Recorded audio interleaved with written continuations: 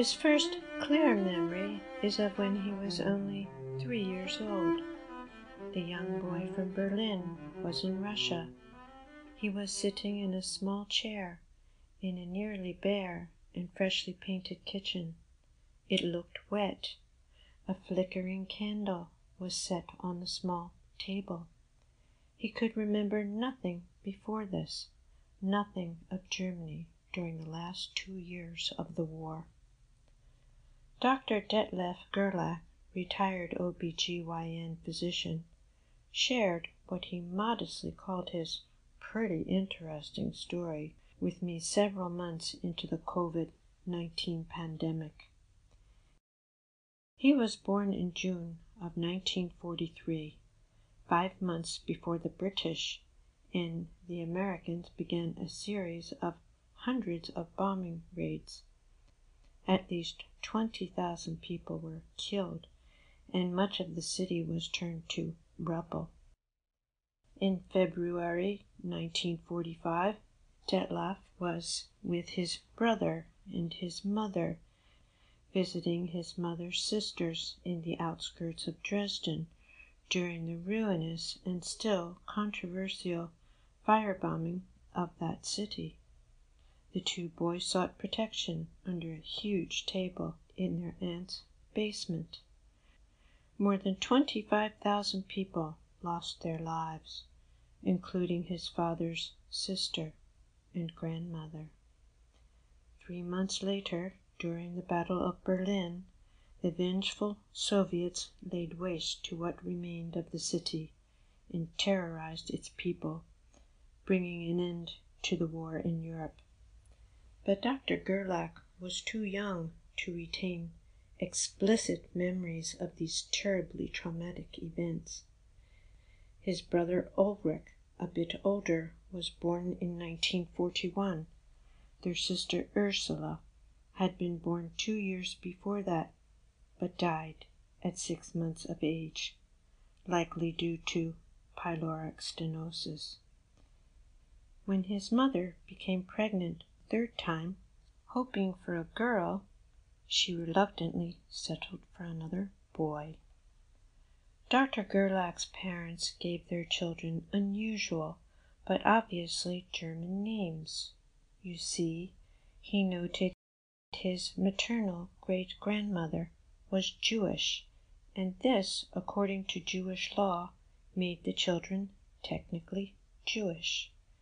His parents feared that someone from the National Socialist Workers' Party, the Nazis, would discover this if their children's names suggested that despised ancestry. But how was a toddler from Berlin in Russia after Germany's defeat in the war they started? This is how. On October 22, 1946, while Detlef's mother was visiting her sisters, and sometime between midnight and 3 in the morning, Russian soldiers, armed with machine guns, knocked on the door of their apartment and announced, "You're going to Russia." You see, his father, Horst Gerlach, was an electrical engineer with Telefunken. He specialized in radar and missile guidance, and he was one of the many scientists whose technical knowledge was sought by the Allies as they tried to catch up to the advanced Germans. So the Russian military conceived Operation Ossowieckim. They planned to simultaneously whisk nearly 2,200 unsuspecting subjects and their families from the post-war Soviet-controlled eastern zone of Germany to Russian soil. They dismantled the labs and carried them away as well. So a truck was loaded with all of their things, and young Detlef, his brother, and his father were off to the rail station. They had no idea where they were going, or why. The trip on the unheated train to their mysterious and chilly destination took a week that must have seemed forever to the two bewildered boys. When Detlef's mother returned home after calling on her sisters, the comfortable apartment was empty. Her neighbors, wary at first, eventually told her that Russian soldiers came by and left with her family and everything they owned. Dr. Gerlach said that his always pretty feisty mother headed straight to the Russian consulate. She demanded to know what happened, and she insisted to be taken to her family wherever they were. So they put her on a plane to Moscow, and then a train for 25 kilometers to the scientific town of Fryazino, a hub of electronics research. The Communist Soviets hoped they could use his father's expertise in their quest for world domination after Adolf Hitler lost his monstrous bid for the same. When the train carrying Detlef, his brother, and his father pulled into the station, Detlef's mother was already there, waiting to greet her anxious family. The two boys first looked at her, and then toward the locomotive that had dragged them away from their home. They were excited and quickly ran along the platform to get closer to, you may have guessed, the massive belching steam engine. The destination for his father was the Fryazino Institute 160, a Soviet research facility where they manufactured specialized vacuum tubes.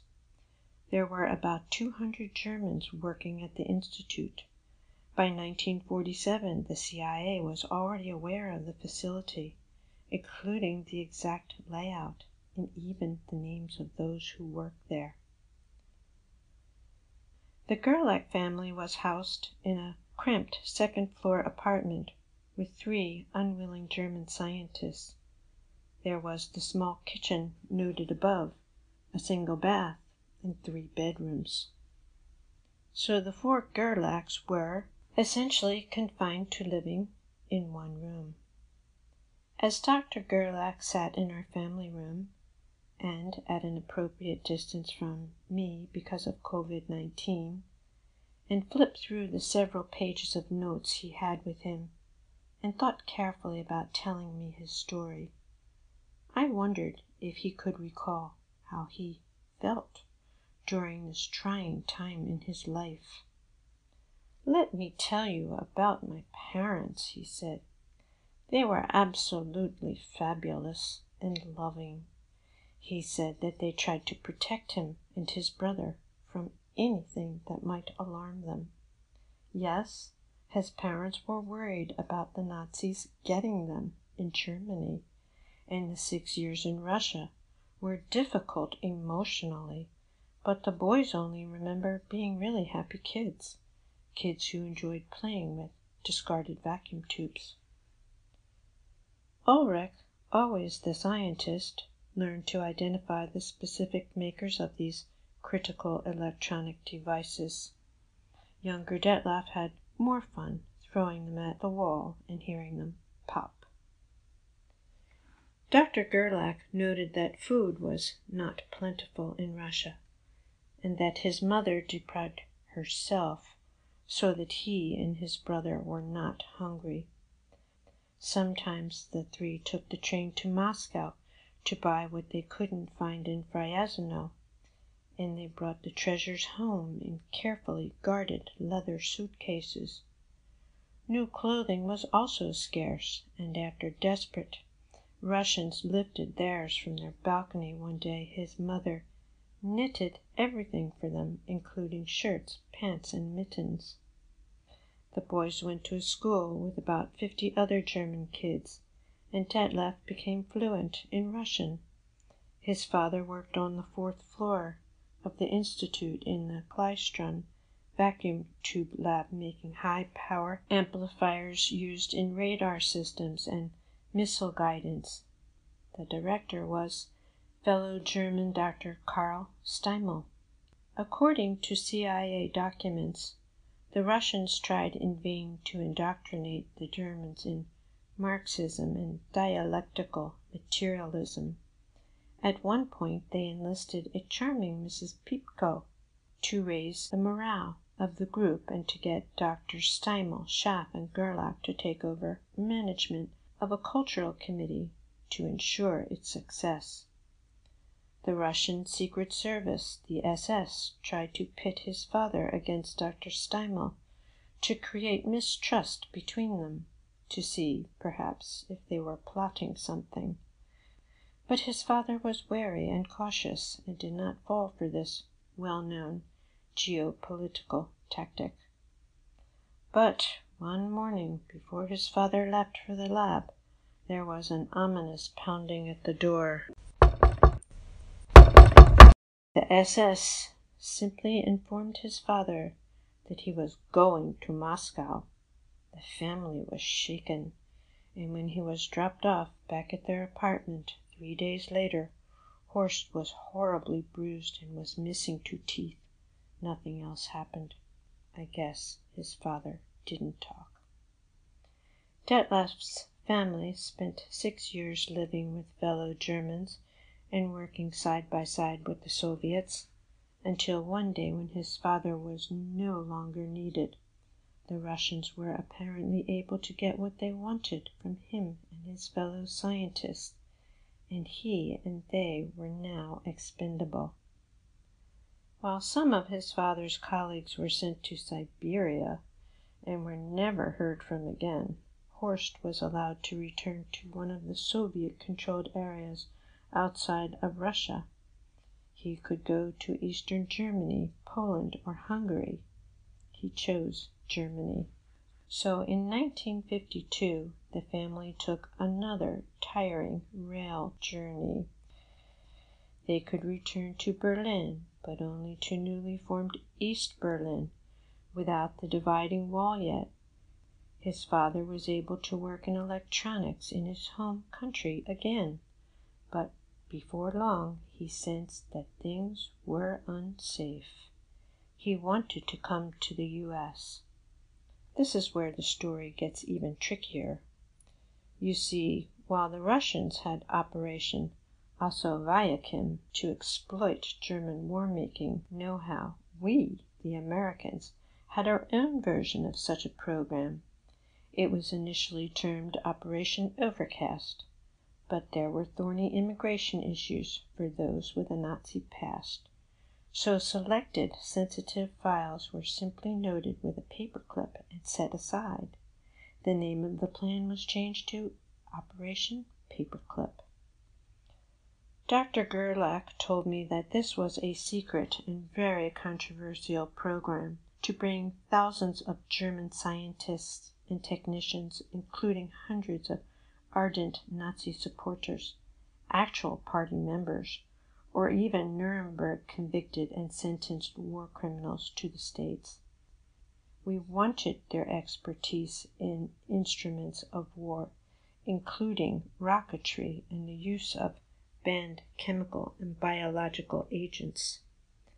The most well-known scientist who was quietly ushered here from the Third Reich was Dr. Werner von Braun, who developed the feared V-2 rocket for Nazi Germany and the massive Saturn V launch vehicle for the manned missions to the moon. But there were many others who ended up in prominent positions within NASA and other governmental agencies. According to author Annie Jacobsen, after the start of the Korean War in June 1950, there was more urgency to be certain that the German scientists didn't wind up in enemy hands.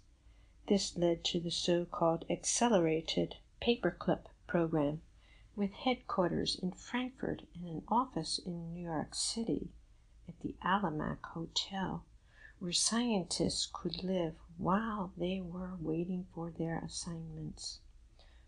So in 1952, Detlef's father started working for an electronics company in East Berlin, but he wanted to leave Germany behind for good and come to the West.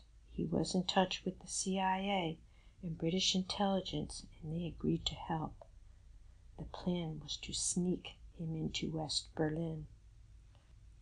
One quiet Sunday afternoon, Detlef, his brother, and his mother took an innocent-seeming train trip to visit his aunts in Allied-controlled West Berlin. The brief journey was okay with the Soviet authorities, so long as his father stayed put. Horst was being watched, so he needed to evade detection, as he hoped to join the family. With detailed instructions from the CIA, he took one train and then another before slipping onto a bus to lose his tail. The plan worked, just like in the movies, and he was then able to get on yet another train to his destination. After being reunited in West Berlin, the family was shuffled onto a plane to Frankfurt, where his father was extensively debriefed. After a few months, they were off to the ancient city of Ulm on the Danube in Bavaria for his father's job. After 3 years there, Horst was finally given the word that he would get to the U.S. Are you ready for more? Thanks for listening.